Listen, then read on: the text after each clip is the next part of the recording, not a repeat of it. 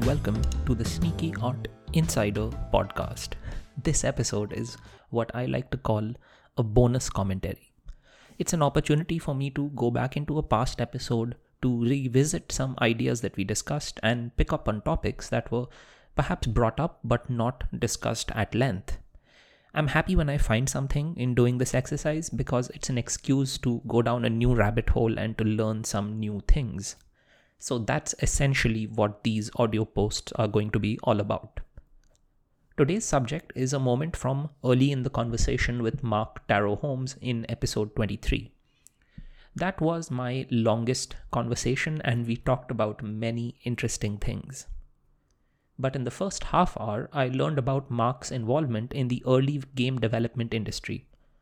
So I want to talk today about a couple of games that I've played recently, share their most remarkable features, and leave you with 3 useful ideas as an artist and visual learner. First, let's consider what a game is really all about. Every game is essentially a world of its own. There are rules and rewards, things you should do and things you cannot do. How vested you are in the game is the degree to which that world becomes real for you. In the moment, you are inside that world. And this has nothing to do with how realistic the game is. It applies to Call of Duty and Super Mario equally. So, Mark and I were talking about how in the 90s, every few months, hardware technology was improving in leaps and bounds. And this would lead to a side-by-side rapid improvement in software, including the software to design games. But there were still these very firm limits. And as a gamer, you knew that the game was not realistic because there was only so much that the software and the hardware could do. There was no real expectation that a game would be quote-unquote realistic. The wide gap between reality and graphics was filled by imagination. So every upgrade in hardware in those days caused a boom in new software and new ideas, making games more realistic in terms of their physics, the animation, and the overall realism. In the 90s, while video games still had a long way to go, that gap between reality and computer-generated graphics was closing. But why am I talking about these things? Why are we talking about video games in the 90s? It's because today's gaming scene has some interesting parallels with those old games. The gap between reality and graphics has been closing faster and faster every year. But today's gaming scene is particularly remarkable because it is not only about following that linear path.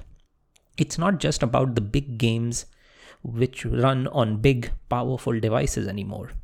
Today, every smartphone and every tablet is a potential gaming device, which means games can go in all sorts of different directions. Over the past few years, we've gone back from this single-minded pursuit of realism for lots of different practical reasons. Here are a few reasons off the top of my head. Number 1, the small screens make detailed renderings not only difficult but also kind of pointless. Number 2, touchscreen games for people in public spots like on the bus or a train or in the park need to be intuitive and simple, not complex and trying to be realistic. Number 3, the potential gaming market now is literally every person with a smart device. But every such person is not necessarily a committed gamer. They don't want to give you hours and days and weeks at a stretch. They might prefer something light for a few minutes of distraction during the day. Incentives for game developers have therefore changed, and this opens up opportunities for many more people to get into game production, leading to more ideas, which means more art.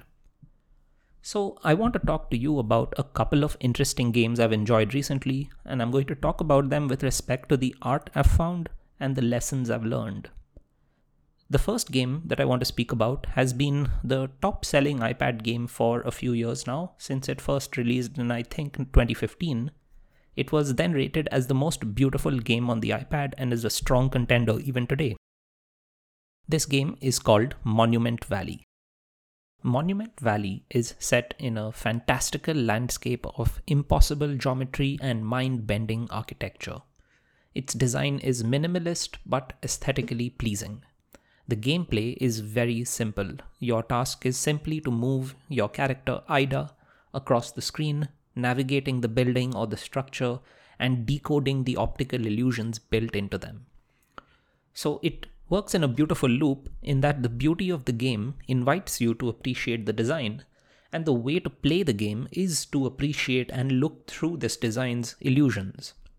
The game was inspired by the impossible geometries of the artist M.C. Escher and his mathematician colleague Sir Roger Penrose.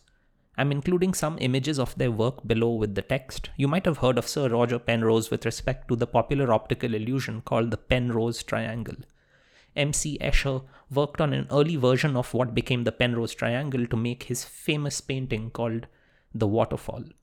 As a big fan of M.C. Escher, I was immediately attracted to Monument Valley. I heard a keynote address given by the game's creator, Ken Wong, where he explains the different principles and the influences in detail. Below my text, I'm including a link to that address as well. Ken Wong explains that this game is not simply about gameplay, but about the aesthetic experience around playing. The visuals are pleasing, the music is calming, and even the noise of the crows, which indicate that you can't go any further along this path, is quite pleasant to hear.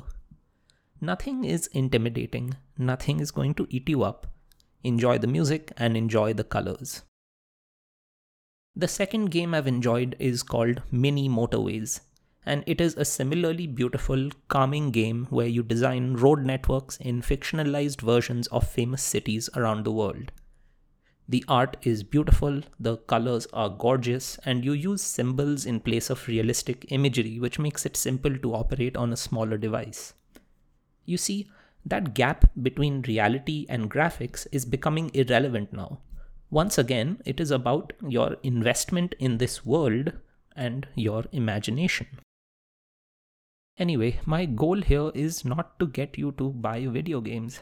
I took specific lessons from listening to the creator of Monument Valley and from playing both of these games.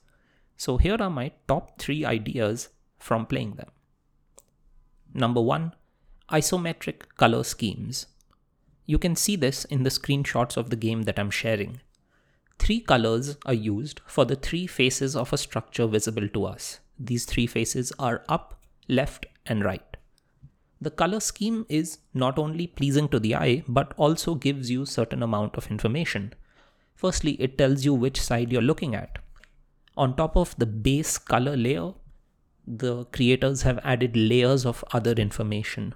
There is texture, there are designs which tell you more about the structure itself, and then there is the indication of the light source in terms of where the light falls and where there is shadow. Ken Wong talks about using these literal building blocks as the basis for his game design and architecture. And I thought about how useful it is to think this way about the art that we make. Can we use this kind of idea to strip down the world that we observe? Can we see it in just the base layers and separate that from the effects of texture and design and shadows? Can we notice when the texture comes on top of the base layer but maybe underneath the shadows? I'm trying to go back to working with watercolors these days, and it's been an exercise for me to try to unpack the world as I see it in terms of the colors that I see. For someone that doesn't understand colors very well, screenshots from both Monument Valley and Mini Motorways have already worked as excellent references. Number 2, minimalism. I really like the idea that we can make something beautiful and richly detailed just by steadily adding simple elements one on top of another. Complex results don't need to come from complex thoughts. Just by the simple accumulation of the same idea, we can arrive at a complex and detailed finish. And everything itself does not need equal levels of finishing. So in a minimalist sort of art environment, I observe the symbols used for things that are supposed to indicate what they are, but are not supposed to draw your attention. For example, in both of these games, the symbols and the art used to describe trees and water bodies. Notice how they fit one another. whether or not you use minimalism as an artist depends on kind of what you're trying to do here. What is the point of your art? Are you trying to communicate something, or are you trying to resemble reality as closely as you can? If this latter goal is not as important to you, games with minimalist designs have a lot of excellent ideas to pick up. Number 3 is my biggest takeaway, and this is with respect to the work of MC Escher and what I saw in Monument Valley. So I used to see the work of MC Escher and optical illusions like the Penrose Triangle simply as they were. But Monument Valley laid out a practical way for them to be implemented in art. And it made me think, can I draw an impossible geometry from real-life observations? What would it be like to walk a city and to see my world in this way? Could I draw in a way that I could show the world in this way to someone else? I tried it a couple of times last year, and I'm including one of my drawings below this text, which didn't quite hit the spot, but I thought it was a good start.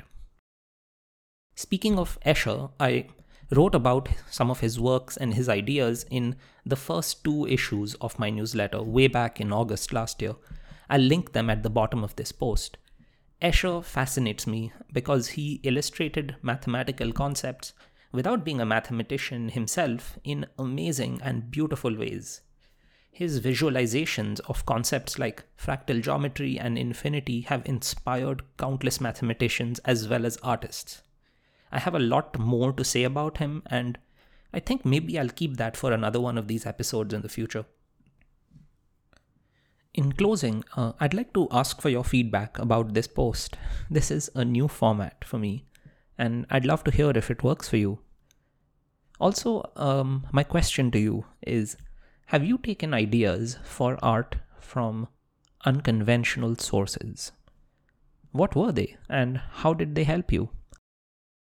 Leave me your answer in the form of a comment in the comment section below, and maybe we can start a conversation.